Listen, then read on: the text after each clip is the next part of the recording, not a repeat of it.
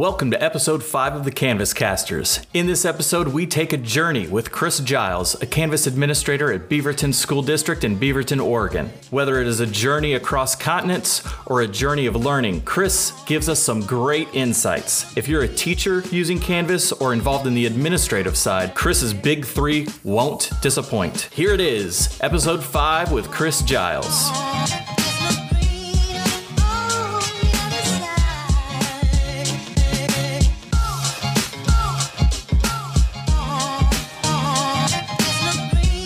Episode 5 of the Canvas Casters with Chris Giles, a Canvas administrator at Beaverton School District in Oregon. Beaverton is a public school district of nearly 41,000 students in 34 elementary schools, 8 middle schools, 6 high schools, 5 option schools, and 2 charter schools. That's just so many. Right. I know.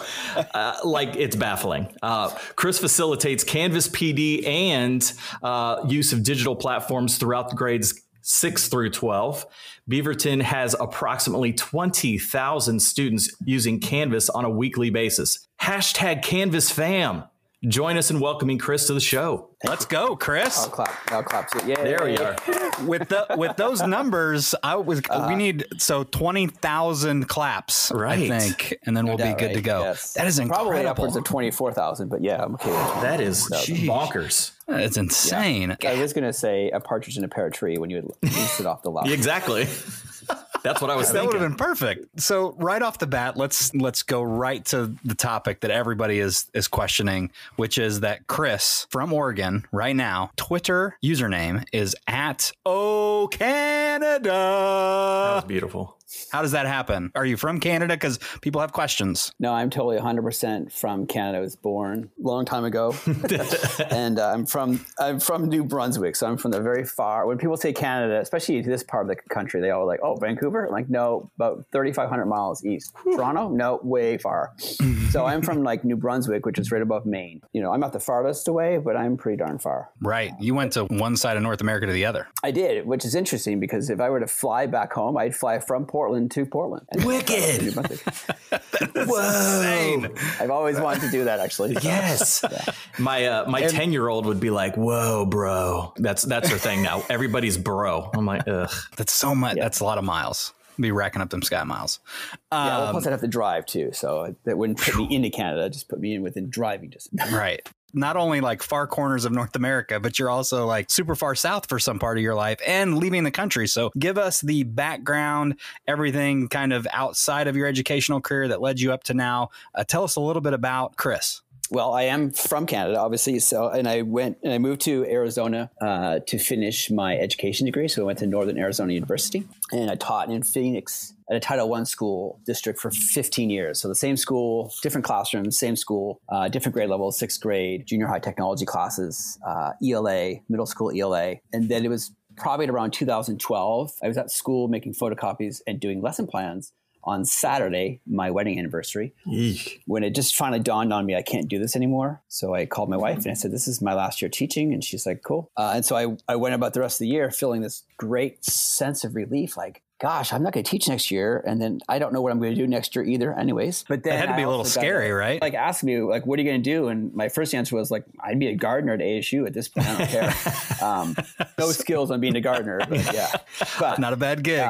Submitted I'd gone in the rest of the year just knowing that, feeling the relief. And then a friend of mine, Nan, who's a mentor for a good part of my life in the district I taught at, sent me a job description for a job in Brazil. And I laughed at it. I was like, Brazil, why would I go to Brazil to teach?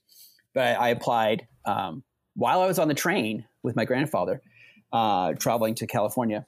And I heard back a week later asking for an interview. And the director wanted to interview me. And then, so I'm having my interview and she's like, "What does your wife do?" And I'm like, "Oh, she's a teacher." "Well, put her on right now." And like literally, like Barbie's sitting next to me in her jammies. I said, "Are you serious?" She goes, "No, put her on right now." So I literally turned the computer over because we're Skyping and she's like, "Okay, Barbie, tell me about yourself." And so sure enough, through that process, we were basically given a week to make up our decision about whether we wanted to go teach in Brazil. And it basically came down to, we can either live in America and pay bills, or we can live in Brazil and pay bills. So we basically decided it's probably way better for our family to move to Brazil. Solid. Yeah, taught there for 2 years at an IB school, and then moved back from Arizona We moved there with a 2-year-old and a 4-year-old and moved back with my same 2 kids. And plus my son was also born in Brazil. And then I spent 2 years working at the Arizona Department of Education, supporting K-12 standards, where I work with an amazing group of people. And then I was hired for this position specifically to move to Oregon. So we literally came here, signed for a house, flew back home, packed up the house, drove over here, all within 7 days. Yeesh. That's incredible. It reminds me of my first teaching job, which kind of not a similar situation like that. That's insane. But we were actually hired very similar to each other as far as getting teaching jobs in my hometown. And then we had gotten married on Saturday, moved on Sunday, and our first teacher day was that Monday. Yeah. So we had also did the craziness of just making a decision and starting school immediately. It was an insane time. So I can imagine adding kids to the mix. You don't have time to regret it. You're like, oh, sorry, we can't regret it now. We're on our way. Right. It's just rip the Band-Aid right off. Yeah. Now, before we get into the real business of talking a little bit about Canvas, I need to know, as a person who is a huge Oregon Ducks fan myself, there's a whole backstory to that I'm not going to get into, but just let it be known that I'm a huge Ducks fan. As a person who lives in Oregon, Chris, Ducks or Oregon State? I got to know. First answer would be I'm a Michigan Wolverines fan. It's true. I've been which won't get any love from the Boilermaker and Hoosier in this chat. No, but I've been a Wolverines fan for a good part of my life. Now, is that because up in Canada, there's a bunch of those in real life? Yeah, probably. I just think that Wolverine is cool. Sorry. No, and I have to say, if I had to choose between Beavers and Ducks, I like the Ducks. I like the uniforms. And I think their quarterback's amazing. Absolutely. A great quarterback the past few years. So yes, I'm more of a Ducks fan than a Beavers fan. But Michigan, yes, for sure Michigan, even though they're not playing amazing this year. Right. Yeah. I actually, mad respect for being a big fan of the Big Ten, being out there in Pac-12 country. So much respect. Chris, I also noticed that you spent some time in Brazil. Tell us more about the time that you spent there. Well, like I said, it was about 2012 was when I accepted a job down there. So my wife and I both moved down to Brazil with our 2-year-old and our 4-year-old and 22 check bags. Time out. How does that work? Because I get really bent out of shape when I have to, they're weighing my bags and they're checking. Yeah. Hold on. 22 check bags times $50 a pop. I don't know what an overseas flight, $60 a pop. So we actually, the rules have changed a little bit, but back then it was, 2012, we were able to have, I think, up to 10 check bags per ticket. And so we actually ended up buying 18-gallon Rubbermaid tubs used from somebody who was selling them because they were going out of business. So we bought all these tubs for $5 each, and we packed what we need to take with us. So I mean, kids clothes, school clothes, toys, which, you have a 2-year-old and a 4-year-old. And so anyways, we put all that stuff in the plane. I have pictures of it to prove it. And we went down there and we taught for 2 years at an IB school. So language of instruction is English, but it's an IB school. So I taught PYP, which basically means I was the PYP technology teacher, ages 3 to grade 5. And I was a 6th grade through 10th grade middle school NYP design technology teacher. So I taught 6th graders through 11th or 10th graders. So in any given day or week, I had 3-year-olds to 16-year-olds coming to my class, including my 2 little ones. I feel like moving from Brazil back to the U.S., I mean, what was that feeling like? Because I just have this in my mind that Brazil is just like this amazingly beautiful place. That's probably just based on TV.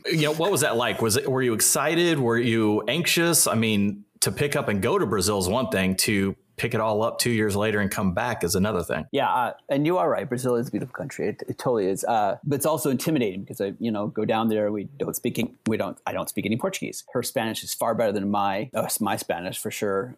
Even though I spoke a little bit of French growing up in Canada, that doesn't help me in a foreign country except for the Latin root words, which still doesn't help me when somebody's speaking really fast. But it was a challenge to live there. The first year was brutal. The second year was much better. But we just had great people that we were with. We got to know a lot of people. And moving back after 2 years, this is going to sound probably crazy and weird, but we spent the first few nights when we moved back to Arizona. First, we went to QT, Quick Trip, and make sure we got big thirst busters of Dr. Pepper because they don't have any down there. And then we spent a few days, I would say, it could have been 2 days or 3 days in a row, going to Walmart and walking up and down the aisles because we were now like in the land of convenience. That is not something I thought. I had no idea that was coming up. Yeah. It was quite amazing. We would just walk up and down Walmart aisles and we'd just be like, oh my gosh, this is amazing.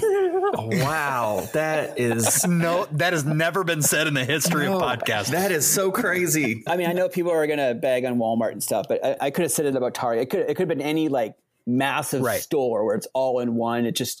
Brazil is not necessarily designed that way. So yeah, convenience. And I mean, you have plus and minuses for both systems for sure. Dr. Pepper and Walmart.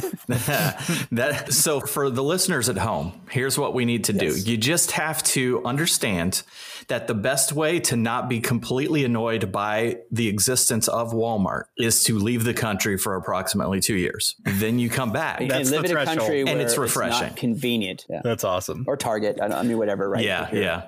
I think teaching in Brazil was maddeningly eye-opening for myself, for sure. I mean, I don't want to speak for my wife because she's a national board teacher, so she's already got like some mad skills. But for me, teaching in an IB school was just mind-blowing because the philosophy is much different than what I was used to as far as teaching. So I felt like I grew a lot as far as teaching. I just grew a lot as a teacher. So coming back to Arizona from that experience, I think really helped me. Chris, can you speak to a little bit? You talked very early on about how like one day it was your anniversary and you were making copies and it's like a weekend. Yeah. And you're just like, you know what? I'm not going to teach anymore. So was it burnout? Like what caused you to mentally get to that point? So before this, I was teaching a technology class to junior high to middle school. So I had 7th and 8th graders as an elective. They'd come into my classroom every day, every week.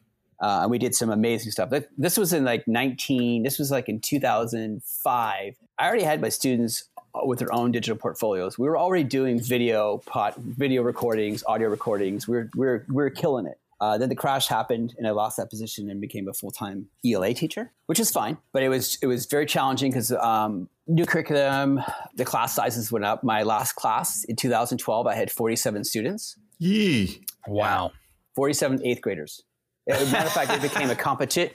It became a competition as to which of my colleagues would have the next student and have our class size go up by 1 or 2 because 47 students times that many desks in a classroom. Yeah. Where it was brutal. So, how did you move? Yeah. And just the area I taught at required a lot more energy. Students came with, it was a Title I school, so Title I school district. So students came with a lot of needs, but they came with needs that were probably different than maybe another school would be that wasn't Title I. And so it just required a different energy level. And then no joke, I had to write lesson plans, which is fine. I write lesson plans anyways, over a page and a half each for every lesson plan for every day, available to my administrators every day at any time. There was just other requirements that became super taxing in a space where I had 4 classes and my largest class was 47. And mentally, I don't think I could handle it anymore. I think I was really getting stressed out. And it wasn't so much the students. It wasn't, I had a terrible pile of students by any means. It was just simply, it just became too much. I couldn't do it anymore. And I'm glad you're sharing that story. I think it was important. I was a little worried about asking it. I think there's so many other teachers in this profession that feel the exact same way. I think that's part of the reason why Marcus do what we do as far as being, and I think that's probably why you're doing what you're doing now, which is to support teachers when they feel that overwhelming sense of, I don't want to do this anymore, because it is meaningful. And there's something that eventually led you to be in education. So what can we do to get that back? So thanks for sharing that. Appreciate you being honest with us and opening up on that. Yeah. I can appreciate, the element that, everybody's got their sort of their journey. I certainly have had some experiences where I could say the similar sort of thing that Chris said in terms of, it wasn't the kids. A lot of times that's the only solace of sometimes being, in education, is that connection with the students is the best part. And sometimes that's the case. And I definitely have had experience where that was the best part and everything else around it was what was the most challenging. What we can see here for sure, and we talk about this, almost every episode, just the journey, the path that you take through those years, getting to a point where kind of find your spot, find your niche. It sounds like in Chris's case, it wasn't conventional and unconventional situations in classrooms, but then it was also, global. I mean, he's a world traveler. So you got a lot going on there. Chris, I want to hear a little bit more about your current role there at Beaverton.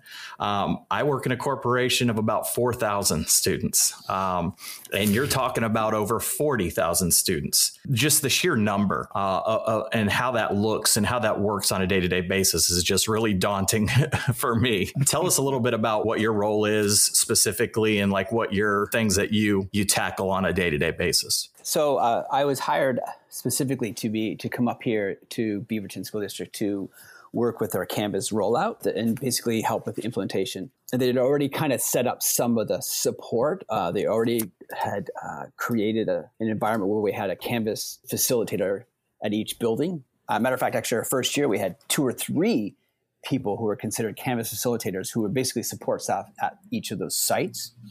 And then I came along, and my role was to help in any way possible make this a transition from teachers who've never used any technology, from teachers who've used a different LMS, from teachers from wherever they're at, to basically getting our students and our teachers using this LMS. And we're also a 1-to-1 school district, grades 6 through 12. So you're talking, I think our stats are we deployed 30-some thousand devices, if you include Chromebooks and iPads. So, we give you a Chromebook.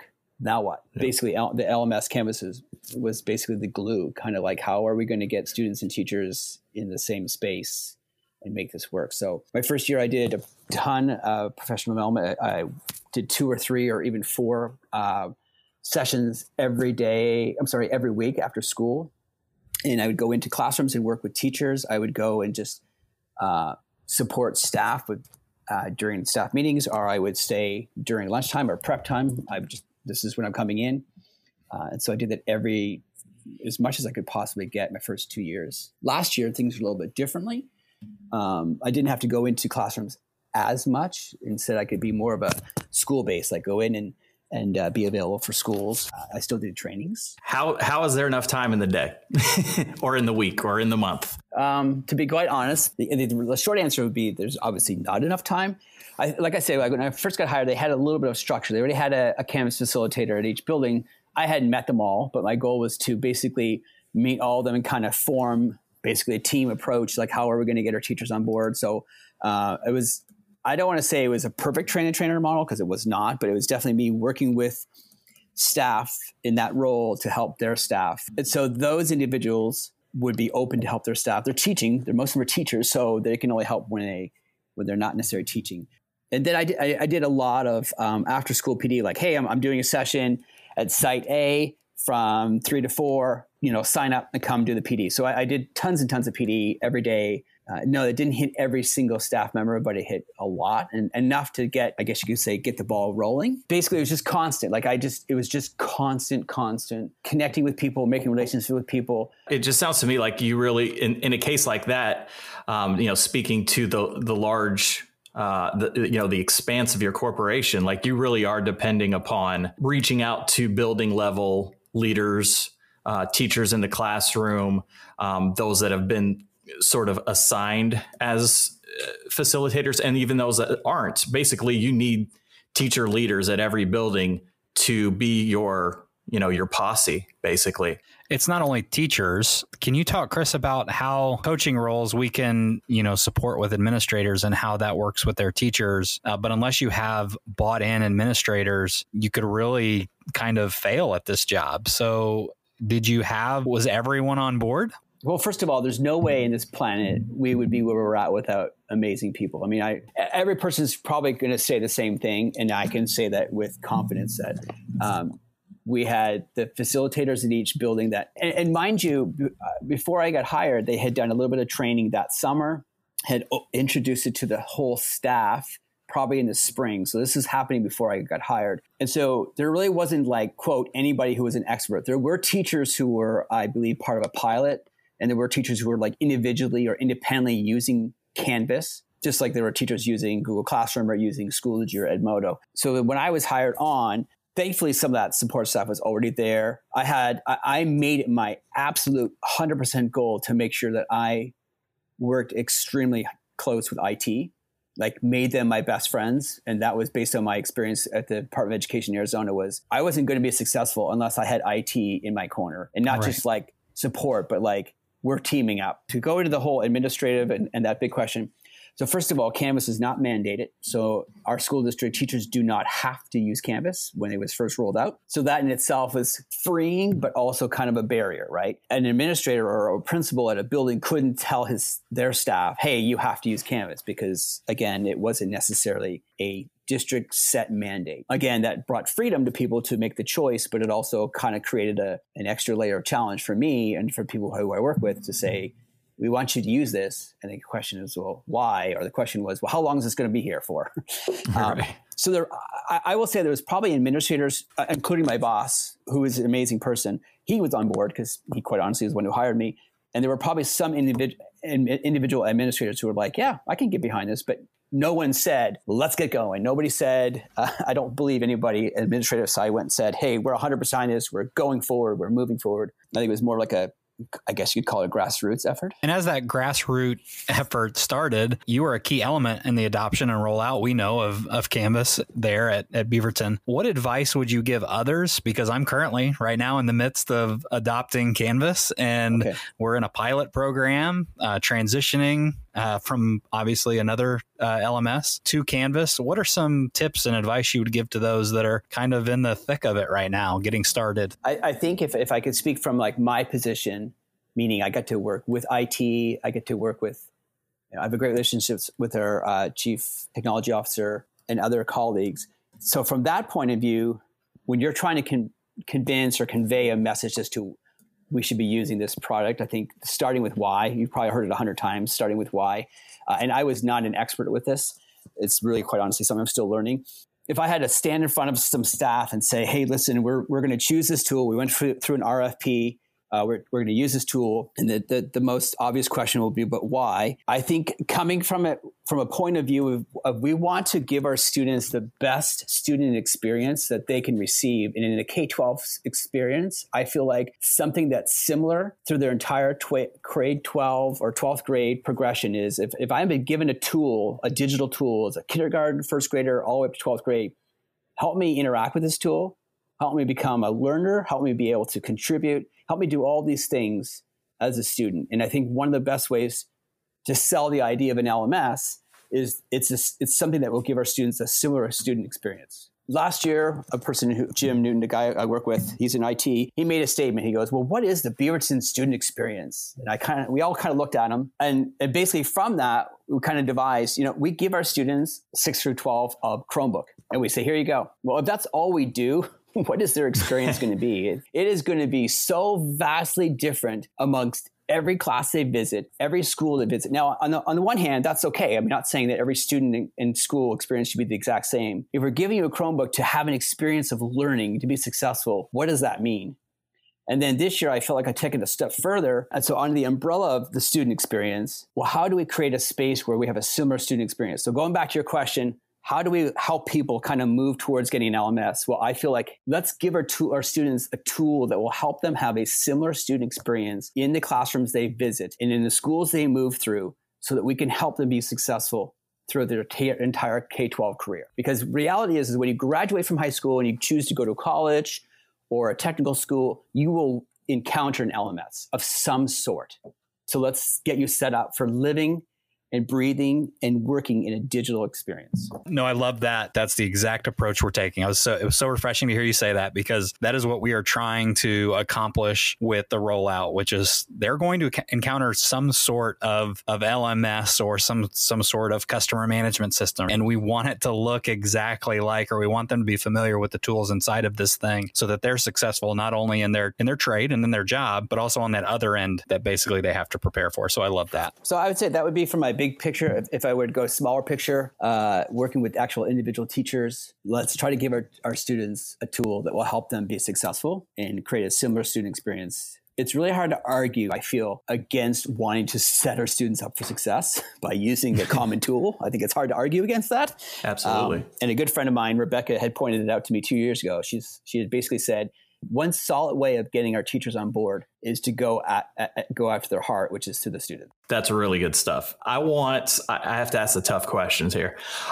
So we talk, one of the regular parts of the podcast is to talk about, our failure moments. For some of us, like me, it's hard to pick one because there's so many, but we embrace it. We embrace the learning that comes from that. And we feel like the best way to model that is just to always ask our guests that same question. So Chris, give us one of your fail moments in education. So first of all, I'm smiling and laughing because when I listened to Kona's, when she was on the podcast with you, first of all, she's amazing. So yes. And she was able to answer this question with such grace that I was like, holy crap, how am I going to even top that?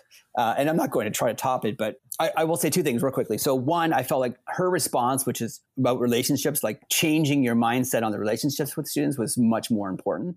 I think that's what I felt like she was saying. So on the one hand, I will say my greatest quote failure and greatest bounce back was learning that I'm not here to just make my kids listen and sit and learn. I'm here to build relationships with them. So that when that kind of took place, and mind you, that was over a span of some years, that was probably my greatest failing forward moment, which is basically learning that. But in my role here currently, I'm not going to say I don't have any failure moments because there's probably people who are going to listen to me who are like, oh my gosh, Chris, that's not true.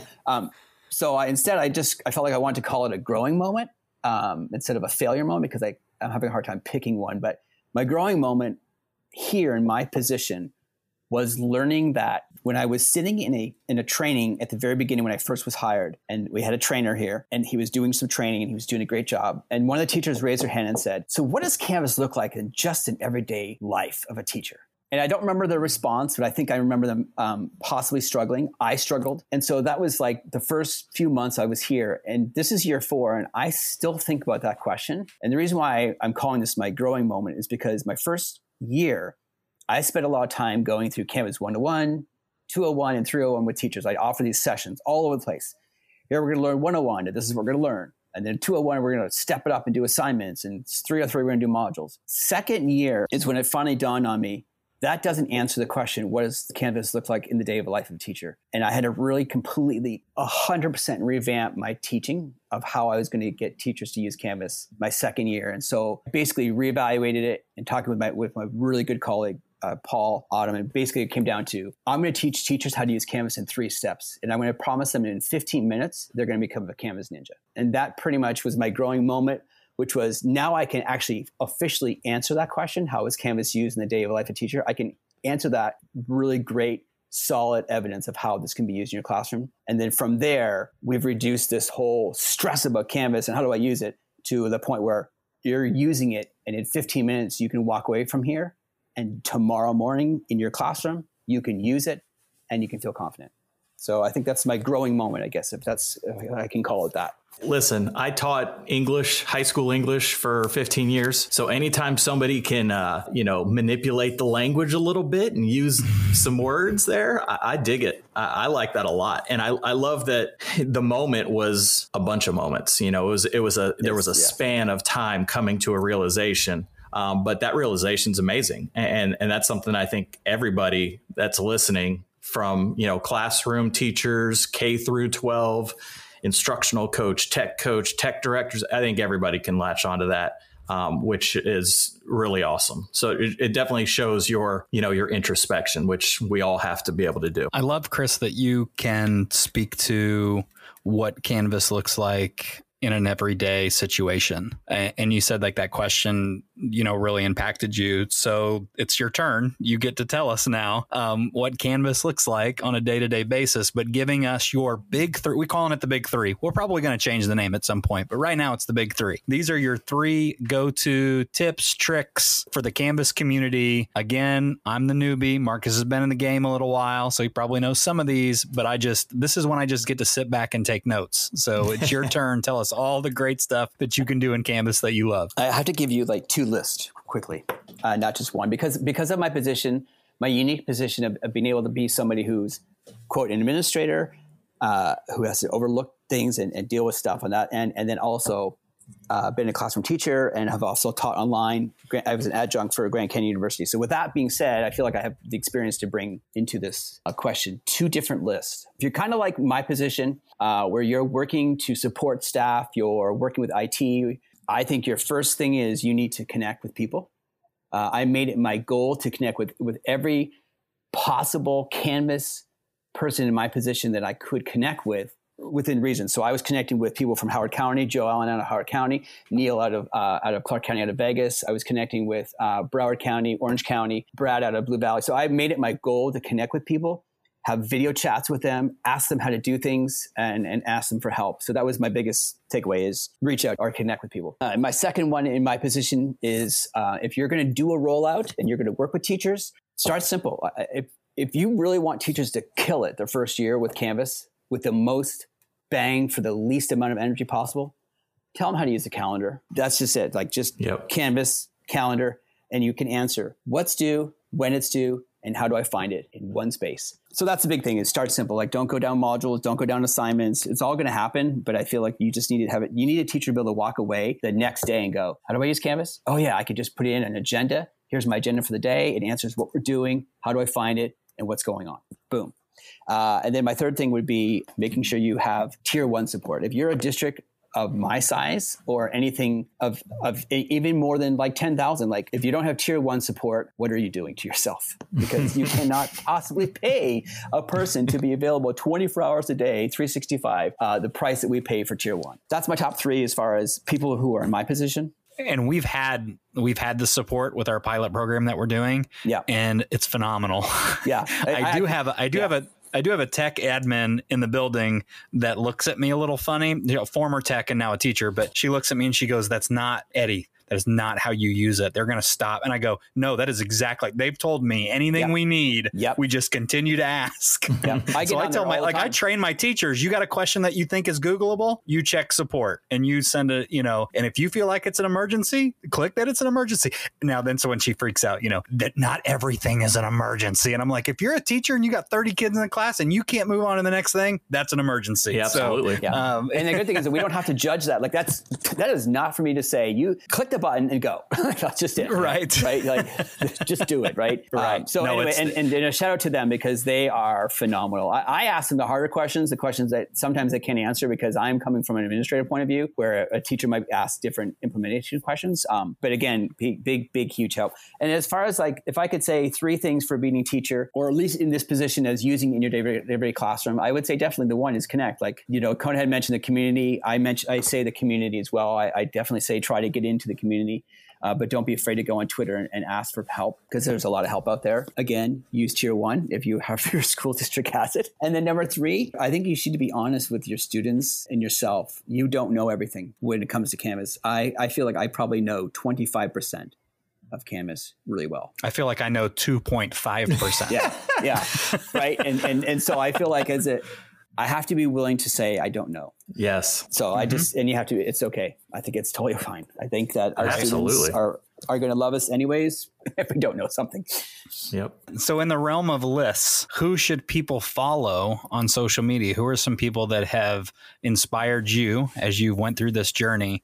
Some of our Canvas listeners out there, or even some tech leaders or teacher leaders out there that are just looking for people to follow on social media. Who would you recommend? And I don't know everybody's Twitter handle, but I mean, like I said, I connect with Joe Allen out of Howard County and Neil out of Clark County out of Vegas. And I know that they're probably on Twitter, but they're fantastic. But as far as Twitter, Gideon Williams, so it's at Gideon Williams. He's from the Netherlands. And the reason why I connected with him is because here's a guy who's doing something in Canvas in Europe. And I'm like, what are you doing and how are you doing it? And he's amazing. I've been able to chat with him, like video chat.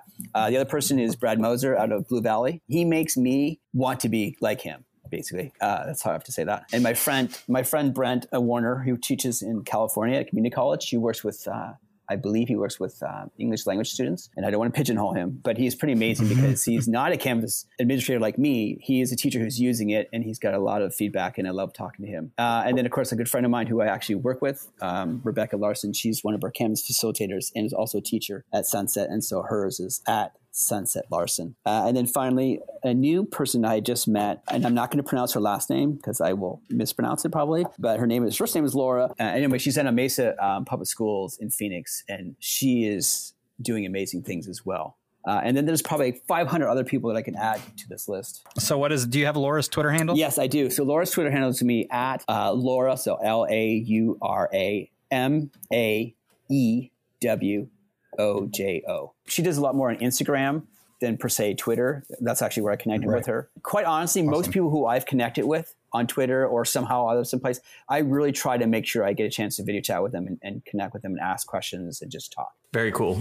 So we know how to find you on Twitter. Is there any other platform that you are active on that our followers can give you a follow? Instagram. It's the same. It's the same handle. Oh, Canada tweet at Instagram. Oh, Marcus. 1, 2, 3.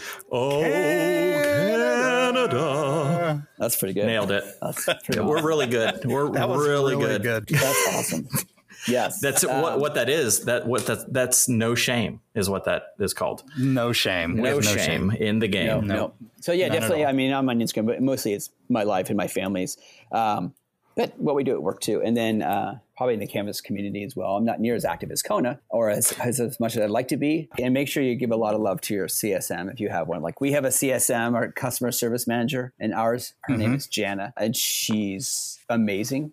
So if you're a district that's going to adopt Canvas, you'll probably get a CSM, but make sure you give a lot of love and support to them because their job is mind-blowing, and our CSM is amazing. I feel the same way. Yeah. Our CSM is Jordan. Yes. And that dude, it's like anything I need, he's on it. And even when we use the tier 1 support, like I don't know if he gets follow-ups on that, but he's like, hey, I saw some emails come through, like, let me know what you need. Yep. And it's incredible. So it's like what we always talk about, like everybody in the community is super helpful, and they kind of wrap you around in the support blanket and say, everything's going to be fine when you're freaking out at like 3 a.m. and like, I don't know how this is going to happen. Yes. And Jordan Kremer's, he's been amazing. Like that guy, I don't know how he does. Like you said, I don't know how these people do it because they're sleep, and breathing Canvas. Yeah, I don't think they sleep. There's no way they do. Till. There's no way they do. Yeah. Okay. Oh, sorry. We're not doing that anymore. No, can't do it again. Well, Chris, on behalf of Canvas Casters, myself and Eddie, we want to thank you so much for your time. It's been a really insightful conversation. Can't wait for everybody to hear this episode. And remember, we don't work for Canvas. Canvas works for us. Eddie and I want to thank some of our latest Twitter followers and fans of the podcast. Mr. Klink at VA Teacher 32 from Virginia, Joe Wakeman at Wakeman Joe in Nevada, Oddvar Brekka at Oddvar_Brekka in Norway, Francis Quirk at Francis Quirk in London, England, and Vicky Morgado at Vicky Morgado 1 in Ontario, Canada. Welcome to the Canvas fam.